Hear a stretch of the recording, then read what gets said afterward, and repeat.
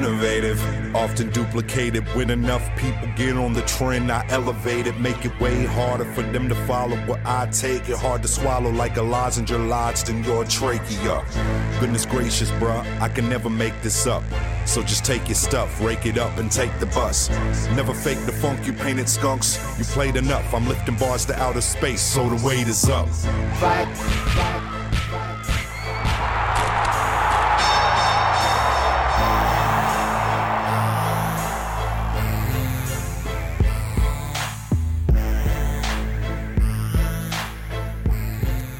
WHUP LP, Hillsborough, North Carolina, the center of the known world. Welcome once again to the Cage Side Concussion Cast. My name is Jeff Shaw, and over the next hour, we are going to recap yesterday's Charlotte Open, the first time the International Brazilian Jiu-Jitsu Federation has ever come to North Carolina.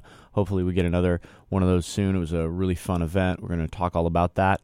We're going to talk about a few exciting events in the martial arts world, a kickboxing event. We're going to talk about the next Toro Cup. I'm going to promote a couple of exciting related projects that are not necessarily martial arts related, but are interesting nonetheless and are really important to me that I hope that you would support. And as always, I want to hear from you. So I'm going to let you know how to get a hold of us. It's cagesidewhup@gmail.com. If you want to email us, let me know anything that I left out or suggest topics for future shows. On Twitter and Instagram at cagesidewhup. We're on Facebook at Cageside Radio. And soon, oh so soon, we will have a shiny new website where you can see all the videos we've ever done, all the audio projects we've ever done, and a few surprises that I think are going to add a lot of value to the local martial arts community that I'm so happy to be a part of and to support with this show. So let's get right into it. To begin, we're going to start with the news segment, as we always do. And a couple of things that we're going to talk about before we get into the meat of the show. The meat of the show is going to be a recap of the Charlotte Open, talking about competitive success, yes, but also some interviews with some interesting members of the local jiu-jitsu community. Have some short interviews that I did on site with folks while they were in the process of competing that hopefully you'll find interesting. We'll talk about results. We'll talk about future happenings. But I want to talk to you a little bit about how you can support the show, and not just the show, but the station that allows us to put on the show. Those of you who have been in studio guests, we've done just over 50 shows now, which blows me away. We are into about a year of the Concussion Cast, and I've had so much fun talking to people, learning about martial arts, learning about people's personal stories, learning about how we've gotten here. And if you've been to the studio, or if you've seen pictures of the studio on our Instagram, if you've seen videos that we've posted here in the studio, you know that we have a really nice facility with really high quality equipment and audio, and that doesn't happen by accident. We broadcast on a radio station called WHUP out of Hillsborough, North Carolina. We say that at the beginning of every show.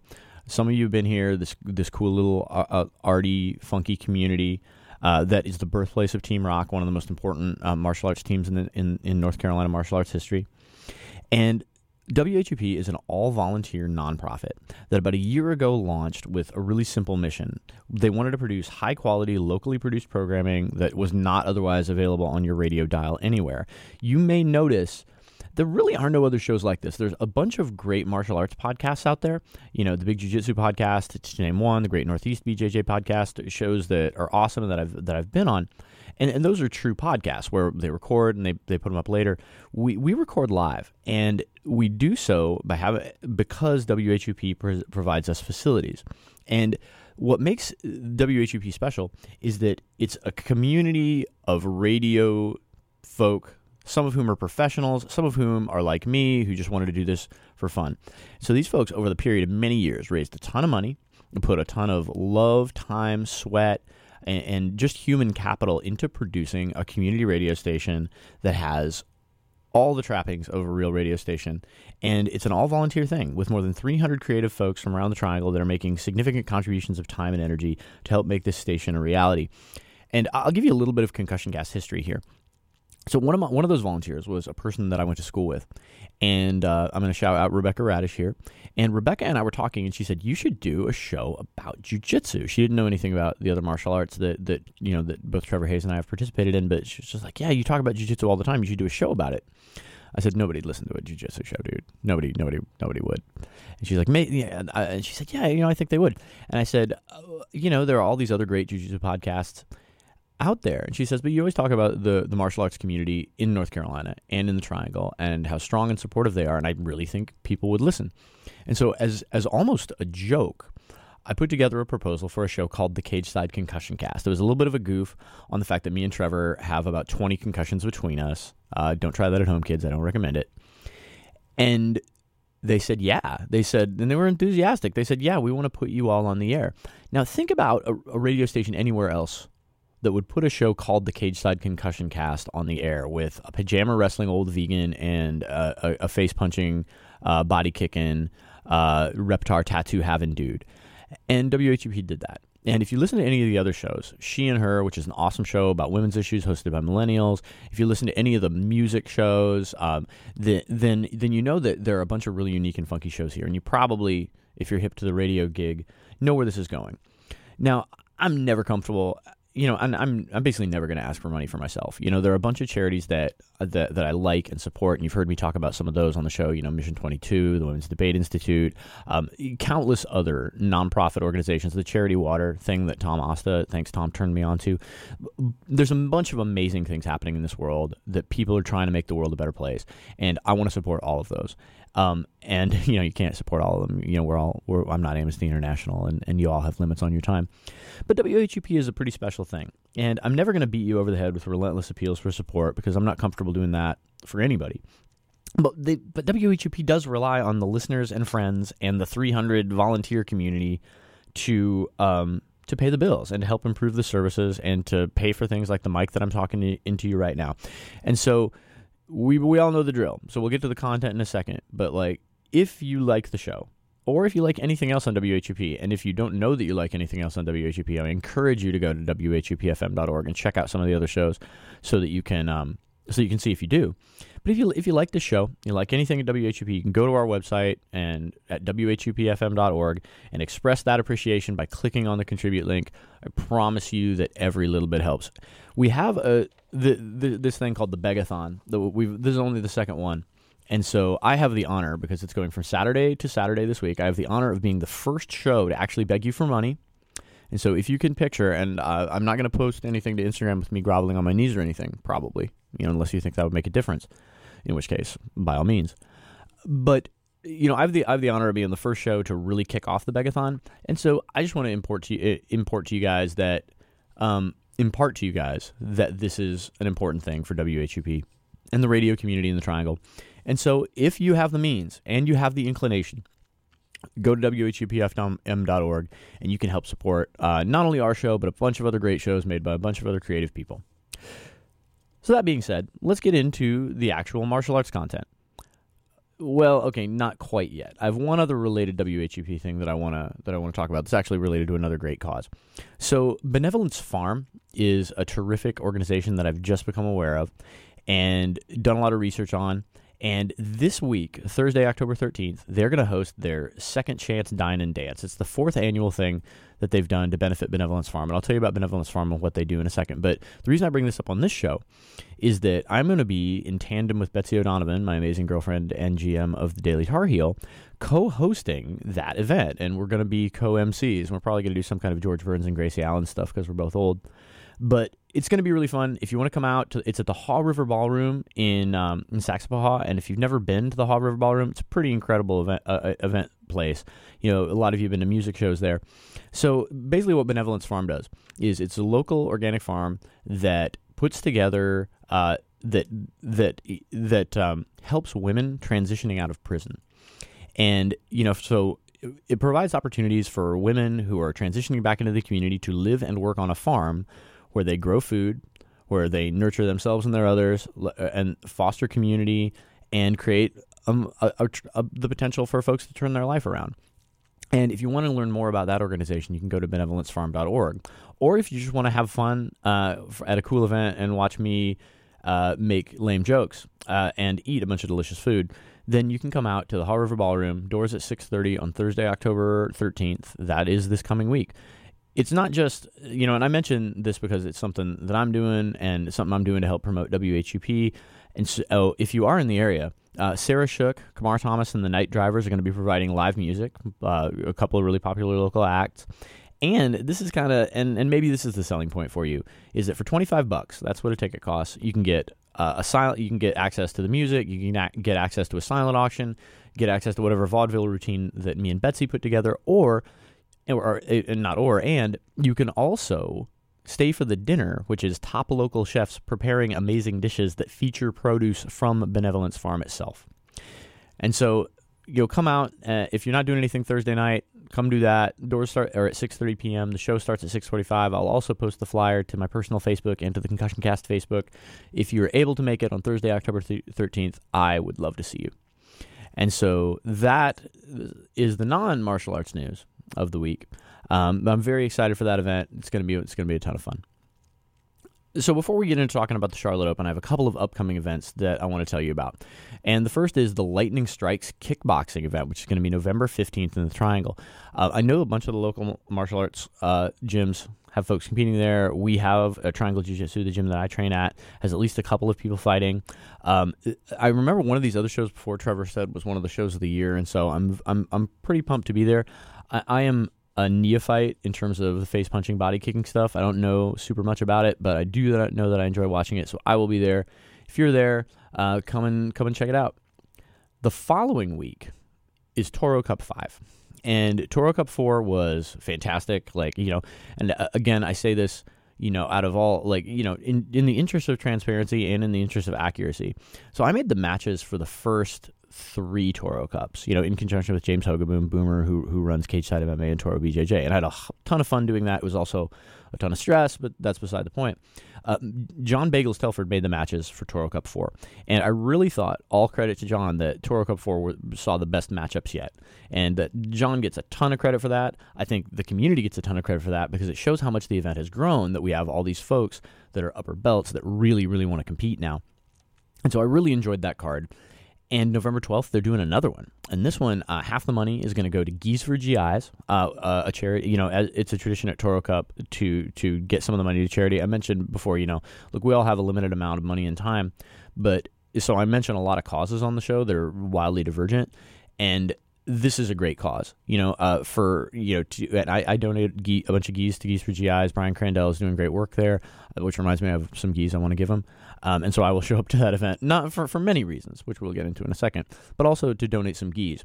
You can also, they provide geese for deployed military folks that want to train jiu-jitsu, which, as anyone who trains jiu-jitsu knows, it's an incredible, physical and mental challenge that is super healthy and therapeutic. And so if you can support that either by donating geese or by showing up to Toro Cup and supporting that with your dollars to continue that work, that's something that's going to be great. And I promise the event's going to be fun. And so to get your appetite whetted, only 2 matches have been announced. But those 2 matches are both terrific. And let's talk about the purple belt match first and then the brown belt match.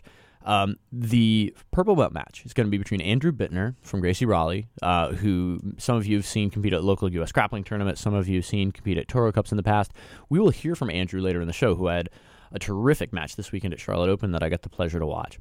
And, Bittner is going to go up against a really tough opponent, Josh Williams. Now, Josh has been on Toro Cup twice, fighting 2 incredibly tough guys. One, Laban Probst, who also won gold this weekend at the Charlotte Open, and most recently Isaac Renner from Beta Academy. And if you've rolled with Isaac, you know what a beast that dude is. And Josh was able to submit Isaac with a heel hook. And so Josh is, a physical specimen, super athletic, has tremendous jiu-jitsu.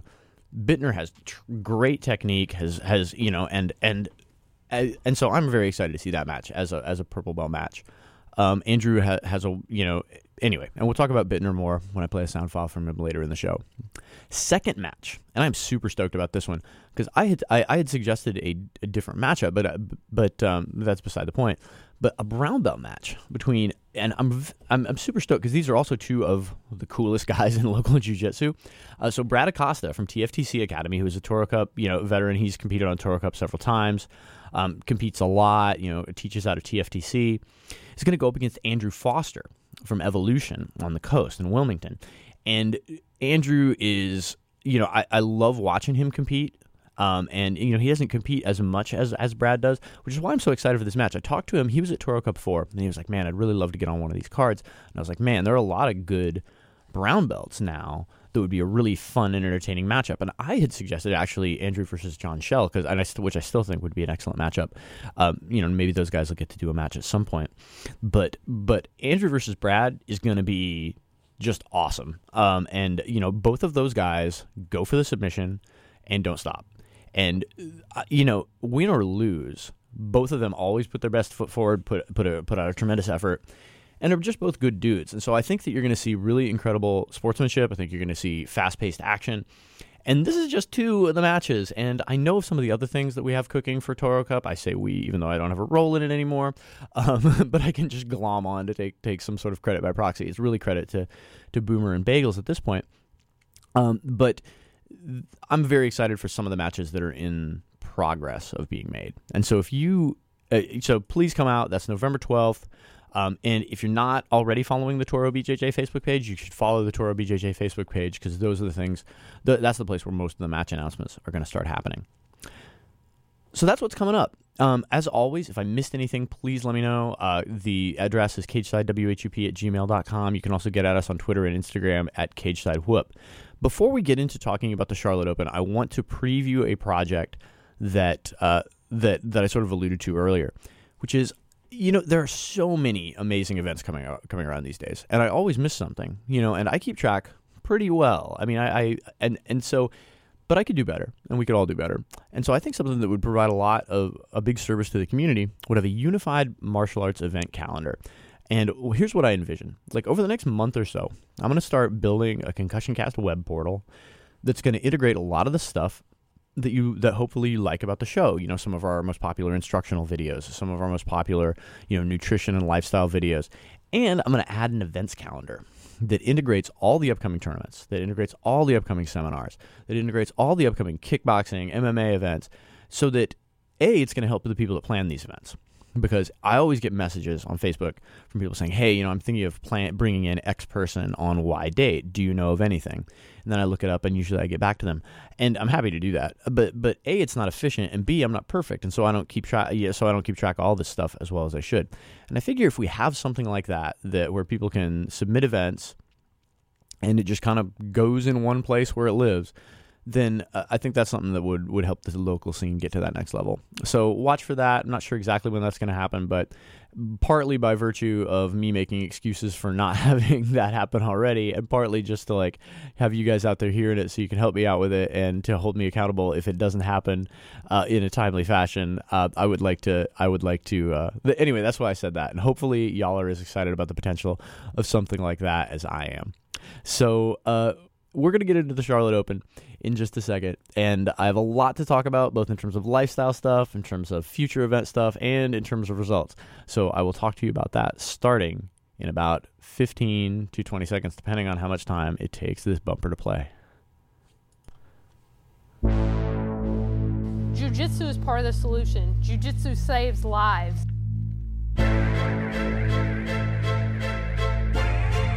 It's the Cageside Concussion Cast on WHUPFM.org.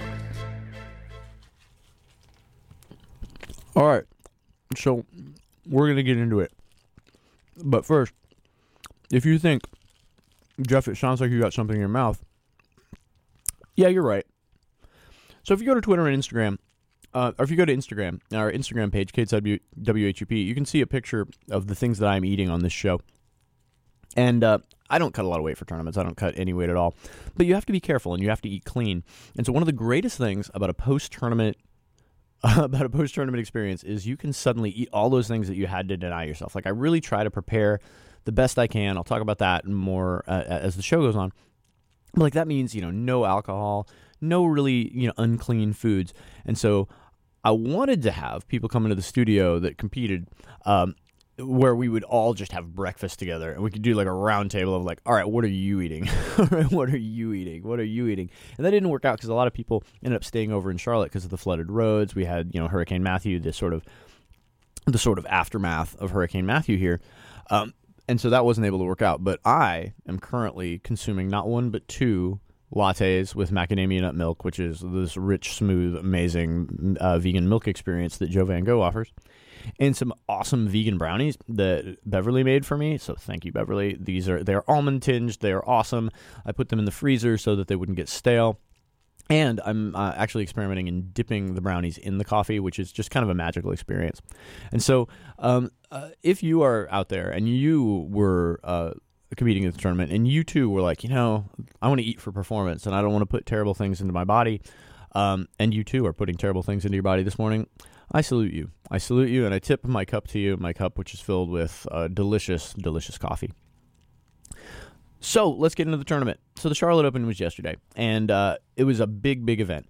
And I think it was unfortunately, it wasn't as big as it could have been, simply because I think the inclement weather kept a lot of people away. I know that at least a couple of guys dropped out of my division.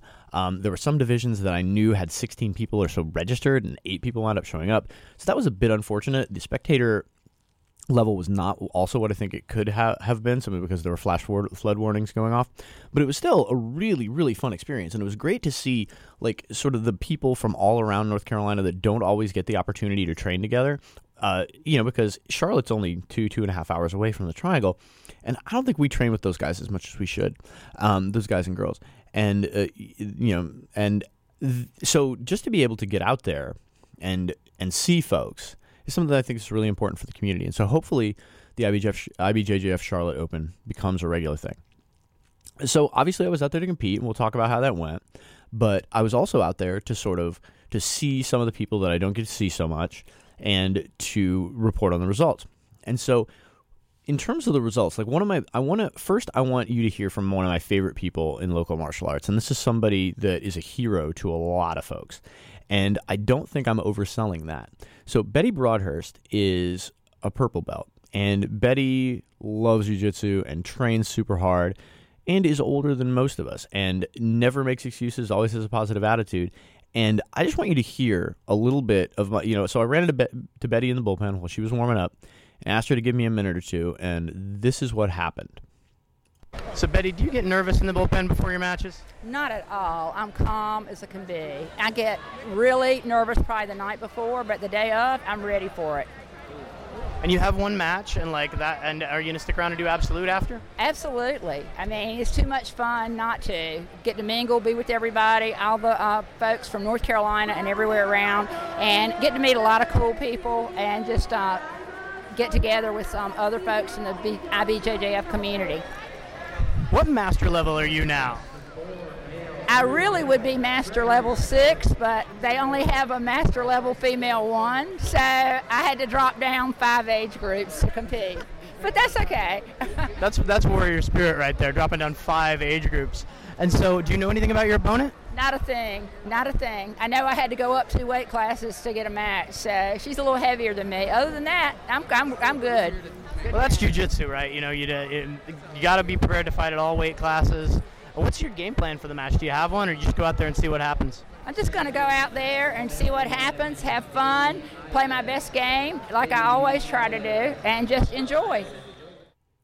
And that's what she did, more or less. And I wanted to play that because that sort of encapsulates who Betty is, right? It's somebody that is not only a continually positive member of the scene and just somebody that shows up at all the seminars, really does her best to portray jiu-jitsu in a positive light, show it sort of, what it means to her, but also somebody that is never going to chump out of challenging herself. And if you think about what she said during that sound clip, and just think about the numbers for a second. So Betty's Master 6, all right? And she had to go down to Master 1 to get a match. Now, for those of you that know the IBJJF Masters scale, it's 5 years. And so she had to go down to get a match at this tournament. She went down giving up 25 years to an opponent. Gets a match against somebody 25 years younger than me. Now, some of you listening to the show, and some of the people that I'm going to talk about, if you gave up 25 years to an opponent, your opponent would not even be a twinkle in the parent's eye. Right? That's crazy, and she was willing to do it. So she goes down 5 age groups, right? It's like, I really want a match. Nobody signs up in her weight class. The closest woman to her is 2 weight classes up. So Betty says, you know what? I'm going to do it. And you just heard her just like, yeah, if I can get a match, I will compete against somebody 25 years younger. If the only person in that weight class, and the weight classes go, I'm not exactly sure what they are for what they are for women, don't know those as well as I should. For guys, it's about 10 to 12 pounds. And so it's like, all right, 25 years younger, maybe 20 pounds heavier. Sure, let's do this. And so, folks, this story has a happy ending. It absolutely has a happy ending. It might not be the happy ending you think, but it does have a happy ending. So I see Betty, and I'm in the bullpen roughly the same time because we're both purple belts, and Betty comes over to me and says, I'm laughing because it's funny, but it's not funny. Betty's opponent missed weight by 0.6 of a pound. And so she didn't get a match in her weight class. And if you just think about that for a second, and like, I'm not trying to call anybody out here. Like, I don't even know who the opponent was. But what a crushing disappointment that must have been, right? Where it's like, all right, I want a match so bad. I'm going to go down 5 age brackets. I'm going to go up 2 weight classes, which is, again, like maybe, it could be 20 pounds, right? And your opponent misses weight by 0.6 of a pound. This is really frustrating. I mean, Betty was not frustrated. I would have been frustrated because, I asked her, I was like, will they let her compete anyway? Because it's like, you're already going up 2 weight classes. We're both here. We're both in our gis. Can you just take us to the mat? And they wouldn't, because the IBJJF rules say you get one chance. You get one chance to weigh in, and if you weigh in over, you get disqualified. And they won't let you switch weight divisions the way. And so I think what probably happened is maybe there were women in the weight class above that, and it wouldn't have been fair to those women. And so that's unfortunate. And so I tell you that for 2 reasons. First of all, again, to emphasize just sort of the gameness that Betty always brings to the table, and something that those of us that are younger should only aspire to as we grow older. But also to tell you the story that does have a happy ending. So Betty ends up winning the default gold in her division. Congratulations for that, because hey, you were the only person that signed up and made weight, and it's easy to make weight when you're fighting up 2 weight classes. But still, that's an achievement. And then Betty went on to compete in Absolute, which is the happy ending to the story. So Betty did end up getting matches and ended up fighting her way to a bronze medal in the open weight class. And again, went down 5 age brackets to do it. So congratulations to Betty Broadhurst, one of the most continually positive, continually inspirational, continually amazing and awesome members of the local martial arts scene. To see her walk away from Charlotte with 2 medals was a really wonderful experience, and I was grateful to get to talk to her and to get that time with her. And so yeah. In terms of some of the best matches I saw, by way of a preview, I'm just going to play I'm gonna play a sound clip, and then I'm gonna talk about the match that precedes that was immediately after this sound clip. So I'm here with Andrew Bittner of Gracie Raleigh. Andrew, how many guys are in your division today? Just one. And so you're gonna get on the podium, but do you have a game plan for the match? Not necessarily. Just gonna go in there, feel it out, have fun for the first one. Since there's only one other person, it's an automatic ticket to the Absolute. So my competitor is Cole from Chapel Hill Gracie Jiu-Jitsu. So that'll be fun. Have you and Cole competed against each other before, or just trained together? We trained before at actually that Elevate Open mat. But other than that, no. So I'm curious to see what's happened in the last months with our game. So if you, most of the people listening to this podcast probably know both Andrew Bittner and Cole Hopfenberg. If you don't, I'm going to tell you about them. Both of them are total beasts. And they both, in terms of, they both have really good jiu-jitsu, good technical jiu-jitsu, and also just have body types that give other people problems. It's that sort of big, long, particularly Cole, big and long ectomorphic body type. And both of them have gas tanks and can just go. And so I knew that this match, when I heard that they were the only 2 people in the division, I knew that match was going to be exciting for the gold medal. And it really exceeded expectations. It lived up to and exceeded expectations. And I was so pumped that I got to watch that. A ton of the Chapel Hill people showed up too, and were watching and cheering, which really added to the atmosphere. I think to have 9 or 10 folks just screaming for Cole. So the match ends up it's a back and forth battle. And a lot of what was happening is there would be, each of them would sweep the other a few times and for points so I forget. I think Bittner pulled guard and swept Cole first. I could be wrong about that, but ultimately what ends up happening is Bittner ends up on top, and he will often go and fall back for an ankle lock, which is great if you get it. But if you don't get it, you can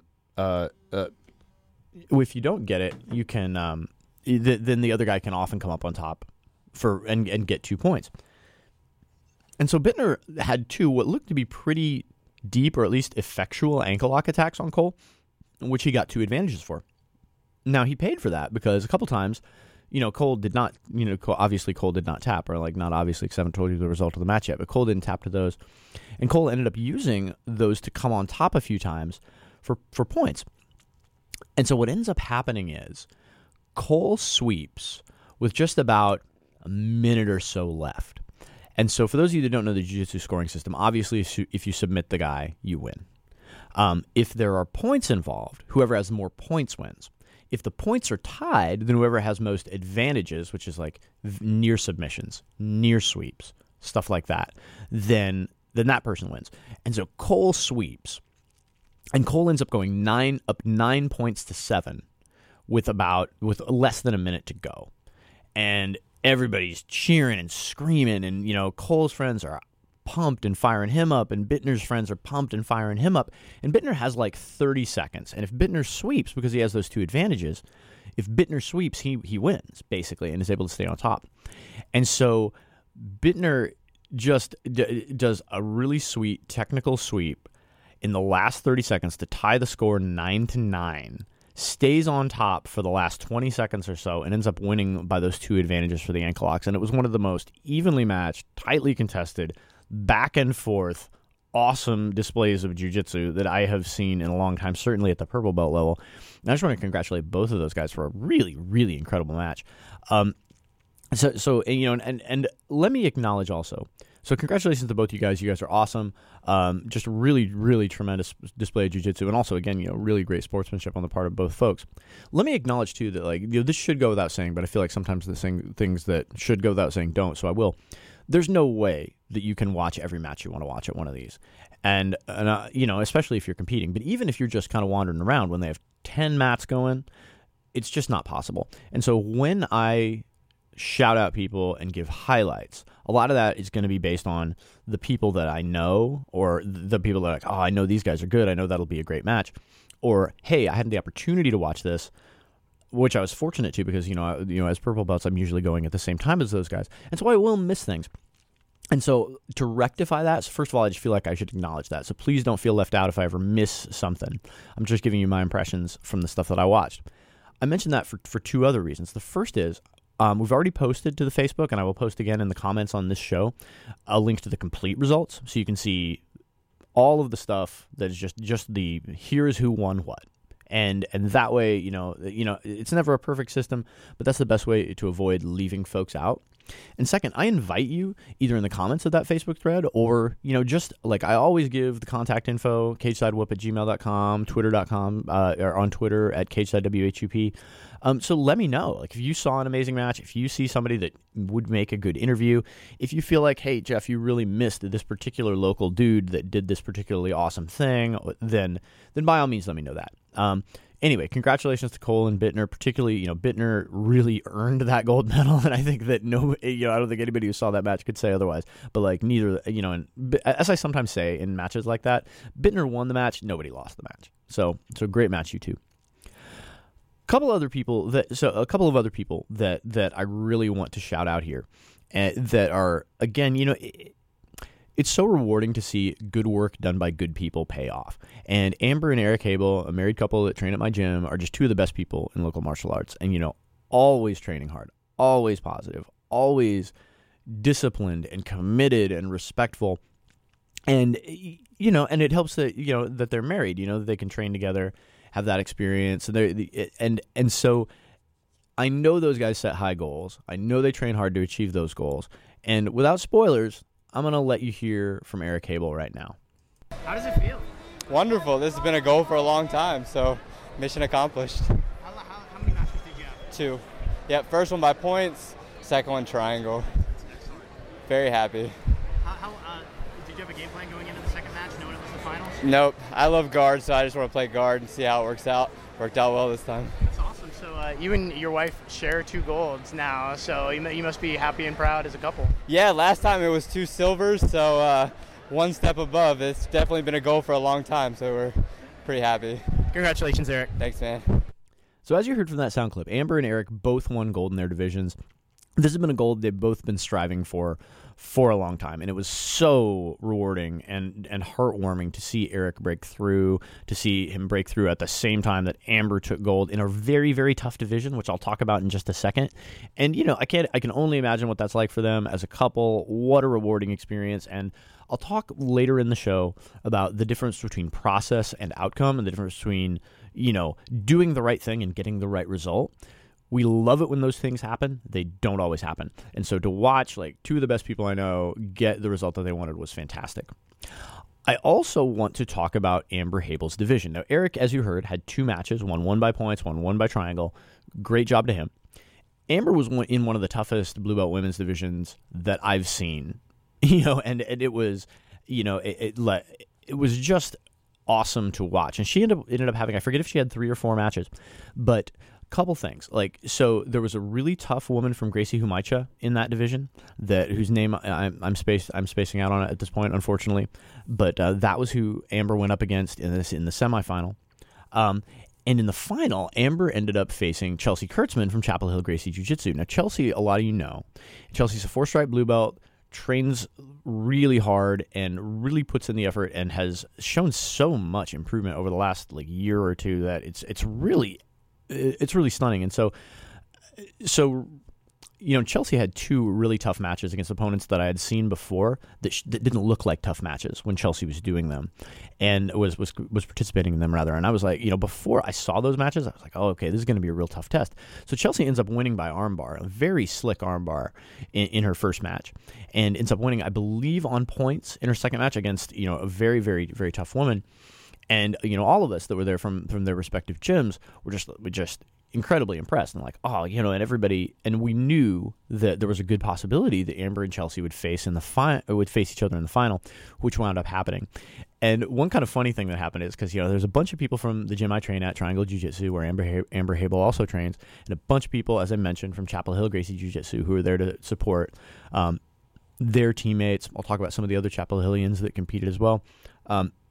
And so we had all sort of agreed, okay, these women are friends. They're both tough. We're both Hoist Gracie schools. Let's just silently observe. No cheering, no coaching, just watch. And they'll have a fun match, and we won't.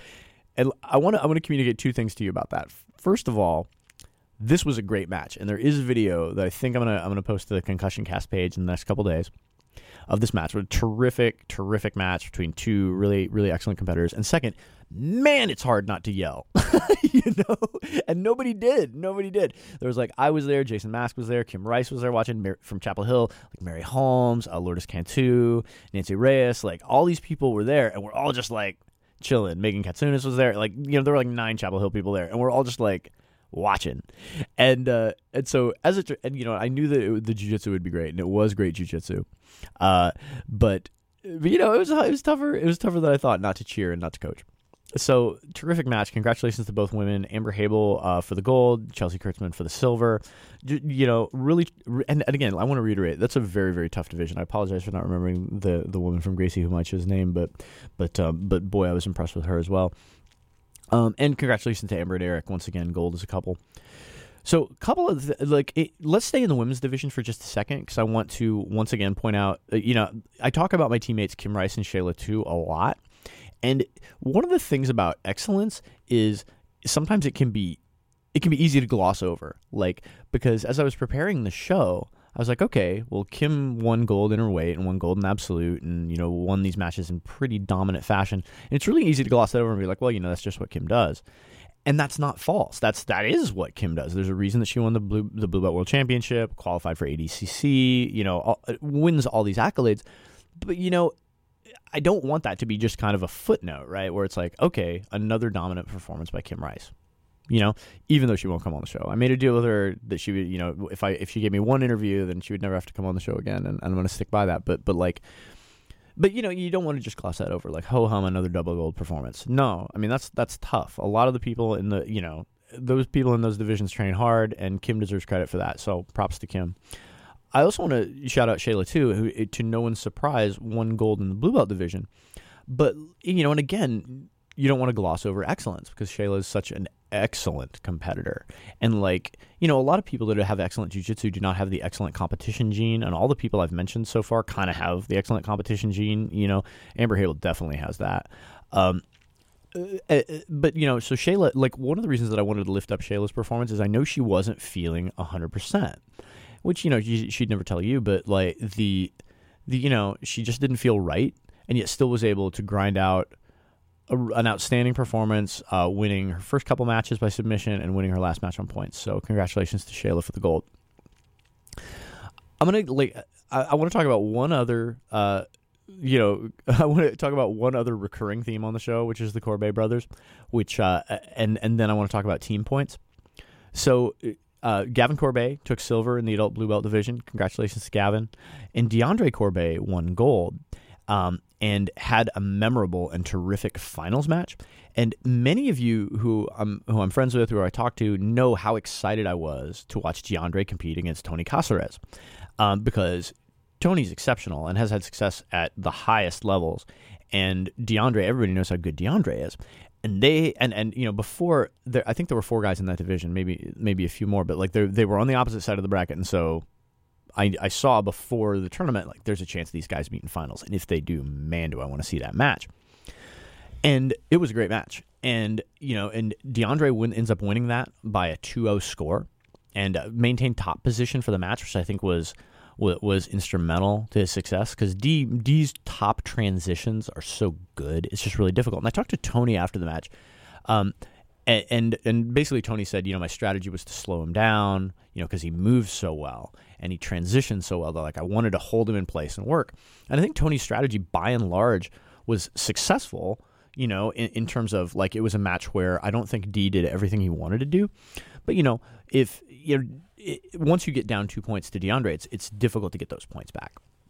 And I want to say, too, that, like, it is awesome to see Tony competing regularly again. I know he's had tough luck with some injuries and health issues over the last year or two. But, you know, man, when Tony is healthy, dude, look out in the brown belt division. He's an absolute beast, incredibly technical, and so it was a real pleasure to watch that match between, you know, two of the most skilled guys in the area. I figured that those guys would meet in finals, and so it was rewarding to see that. So a couple more performances that I want to shout out, and then get to some exciting news as well as some final thoughts. So it was really nice to watch Josh Murdoch compete. Josh ended up taking silver in the brown belt division. He won his first match by submission and lost his second match. I talked to him a little bit after that. There's some great pictures of Josh submitting his opponent with an armbar in the first round, and those are on the IBJJF's Facebook. If you want to check those out, I might repost those to the Concussion Cast page.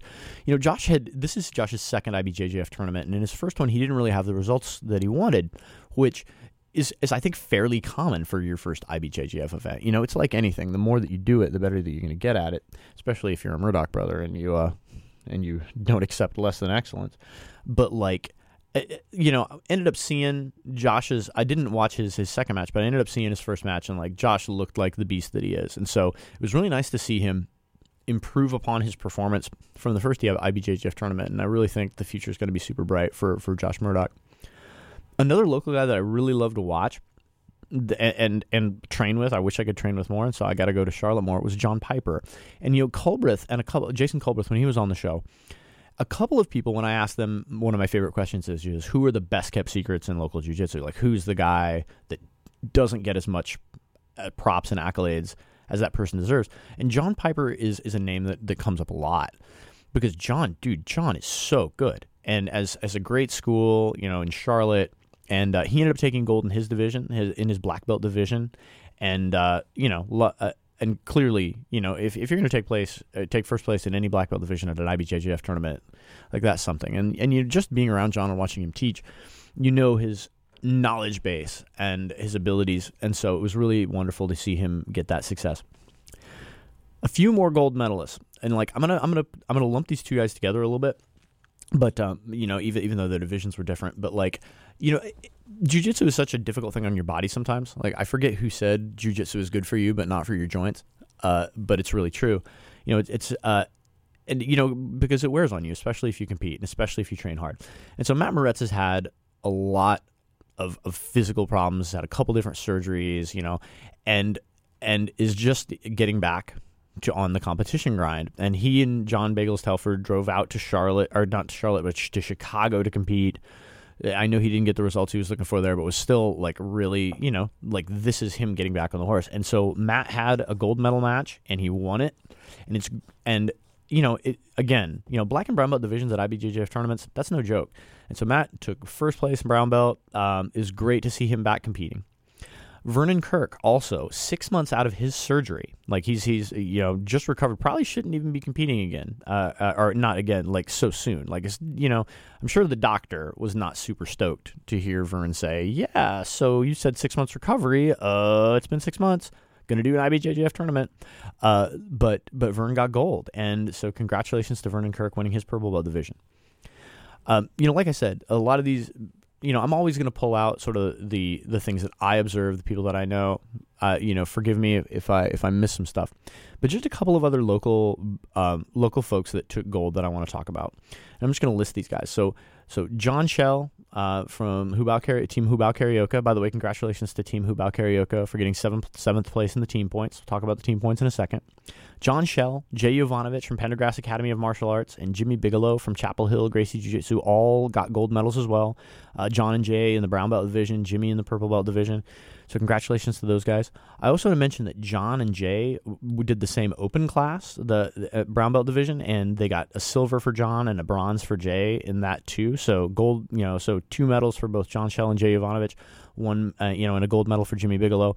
A lot of the purple belt open class stuff probably is a little bit misleading because they left the purple belt masters open class until 7:30 at night on the night, during a hurricane, and they were running about an hour and a half behind. I don't know when that division ended up getting started, but I know a ton of folks left early, and I know that Jimmy Bigelow didn't end up competing in the open class.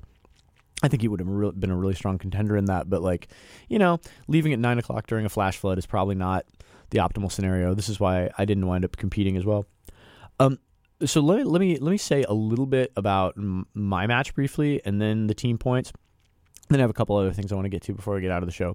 So I had one match in my division. I ended up losing by ref's decision. I posted the match on my personal Facebook if you want to check it out. I had a lot of fun. My opponent was really tough. It was probably, he's one of the best guys that I've competed against, and it was a really fun match that didn't go my way, and, sometimes it's just not your day.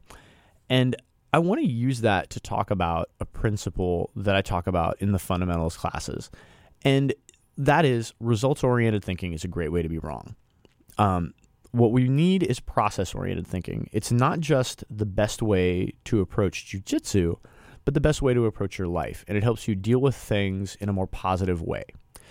Those of you that know me and those of you that have read my blog understand that this is never an excuse for accepting a loss. Losing is awful. I felt terrible after the match. I feel kind of bad now.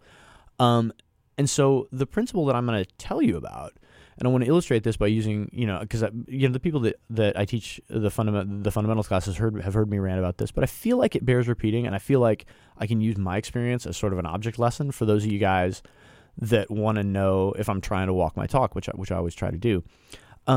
So the only things we can control in our lives is the way we prepare and the way that we respond to adversity, like our attitude. Dan Gable, I don't know if he was the first one to say it, but he was someone that said, everybody has the will to win. I don't want to hear you talk about the will to win. I want you to have the will to prepare to win. Once you're on the mat, of course you have the will to win. Of course you're going to fight your hardest. But not everybody is going to take preparation seriously. Because you know what? Competing is fun. Rolling is fun. Sparring is fun. Going up against another person in a mat, that's awesome. It's like any athletic pursuit where you play, what do basketball players want to do? They want to play the game. They don't always want to practice. And so what can we control? We cannot control who our opponent is. We cannot control if our opponent makes weight, which I'll talk about in a minute. We can't control who shows up. What we can control is we want to make sure that we put the best possible version of ourselves on the mat at all times. That means paying close attention. That means training all the time. That means showing up to class. That means doing extra drilling. That means not ducking the tough people that want to spar with you. That means doing the little things that are not as much fun as the other stuff, right? Competition is a reward. Getting out there and competing is the fun stuff. I always tell people, man, the hard work is done. It's time to have fun. 5-minute rounds on an Airdyne bike are not fun. Tabata sprints are not fun. Not having coffee or beer or vegan brownies for 6 weeks, that's not fun. But that is the price that you have to pay for a good process. And here's where we return to why results-oriented thinking is a great way to be wrong. Because I have no excuses. I put the best version of myself on the mat that I possibly could. I trained right. I paid close attention to my body. I ate clean. I, did extra cardio, all that stuff. And I still lost. And that loss really stings. But because it always sucks to lose, no matter what level, local tournament, international tournament, whatever. Anybody who competes does, if you compete, you don't like to lose. And we can be honest about that. But what takes a little bit of the sting out of it, and what makes me more satisfied than I would be otherwise, is I know I took this seriously. I know I put the best version of myself out there on the mat that I possibly could have. And what if I hadn't, right?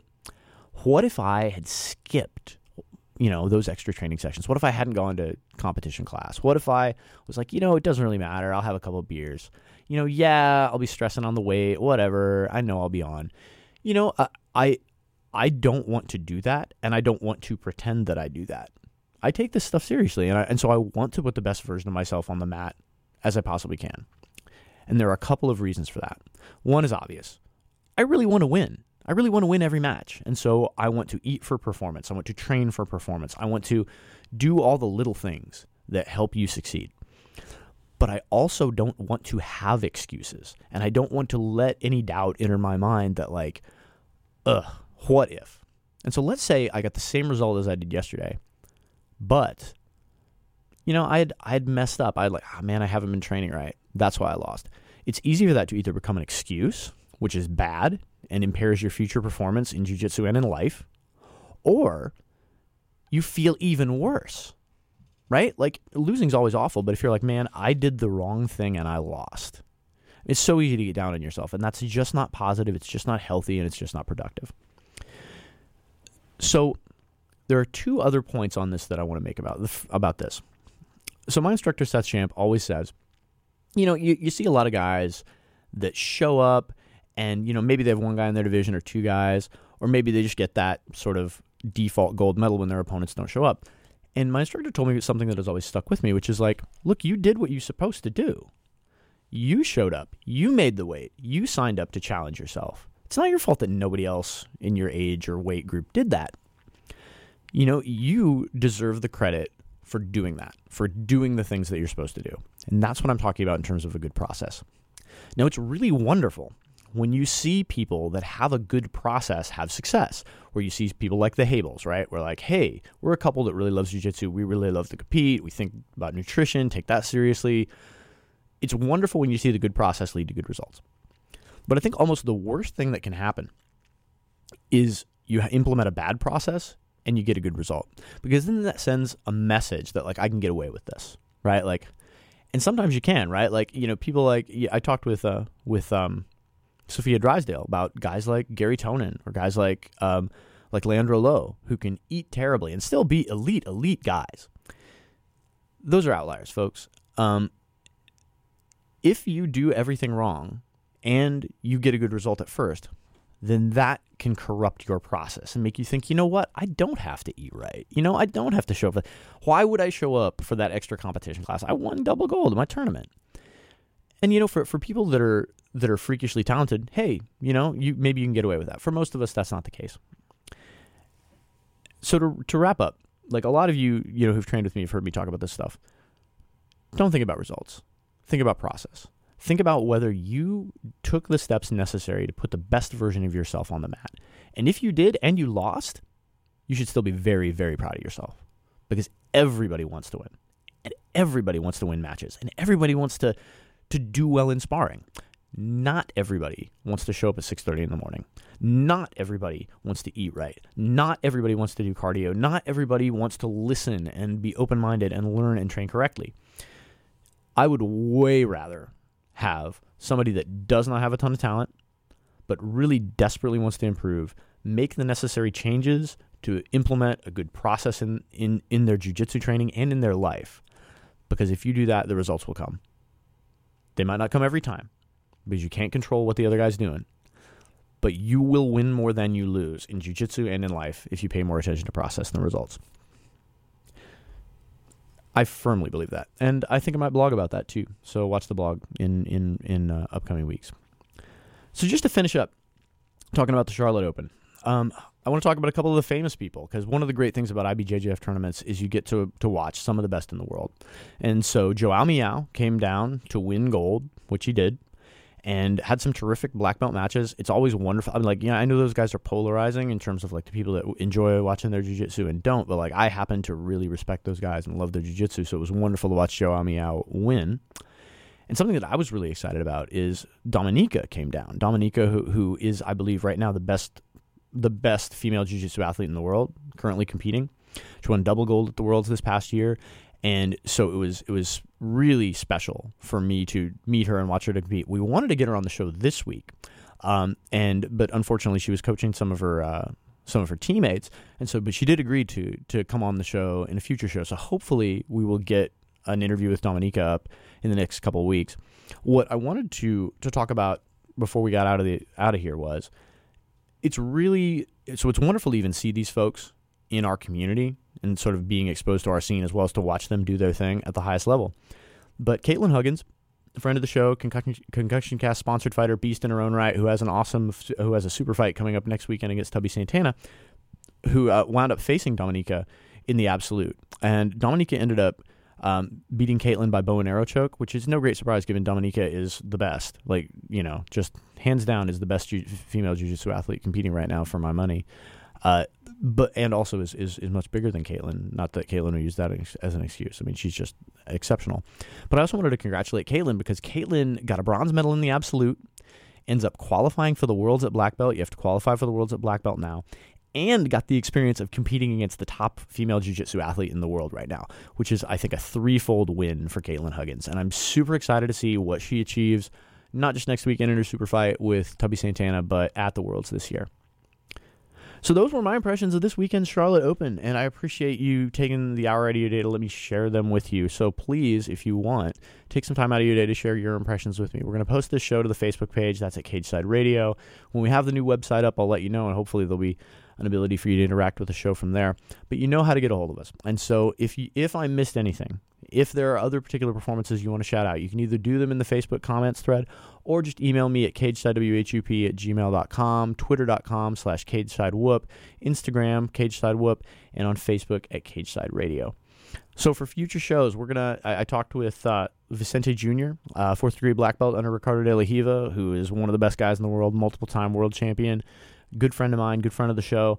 We're going to get him on in upcoming weeks. We're also going to get Dominika on, which is I'm super excited about. And hopefully soon we're going to come to you live from a Toro Cup. If you want to have some fun next week, we will post all the information about the events that I talked about. Thursday, October 13th, I'll be emceeing the Second Chance Dine and Dance benefiting Benevolence Farm along with Betsy O'Donovan from the Daily Tar Heel, and kickboxing November 5th, Toro Cup November 12th.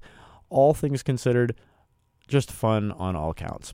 So my thanks to everybody who took time to speak with me about the show, Amber and Eric Hable, Andrew Bittner, and especially Betty Broadhurst. Congratulations to all of you for your outstanding performances. And sincerely, if you competed at the Charlotte Open, you won, period. You're beating everybody who's on the couch. You're beating everybody who's not out there challenging themselves. And I'm really proud of everybody, especially the people that I train with, but really everyone, for getting out there on the mats. So thanks to the IBJJF for coming to our community. Hopefully we will see you guys in the future, and hopefully I will see everyone back here next Sunday. My name is Jeff Shaw. This is the Cageside Concussion Cast, and we're out.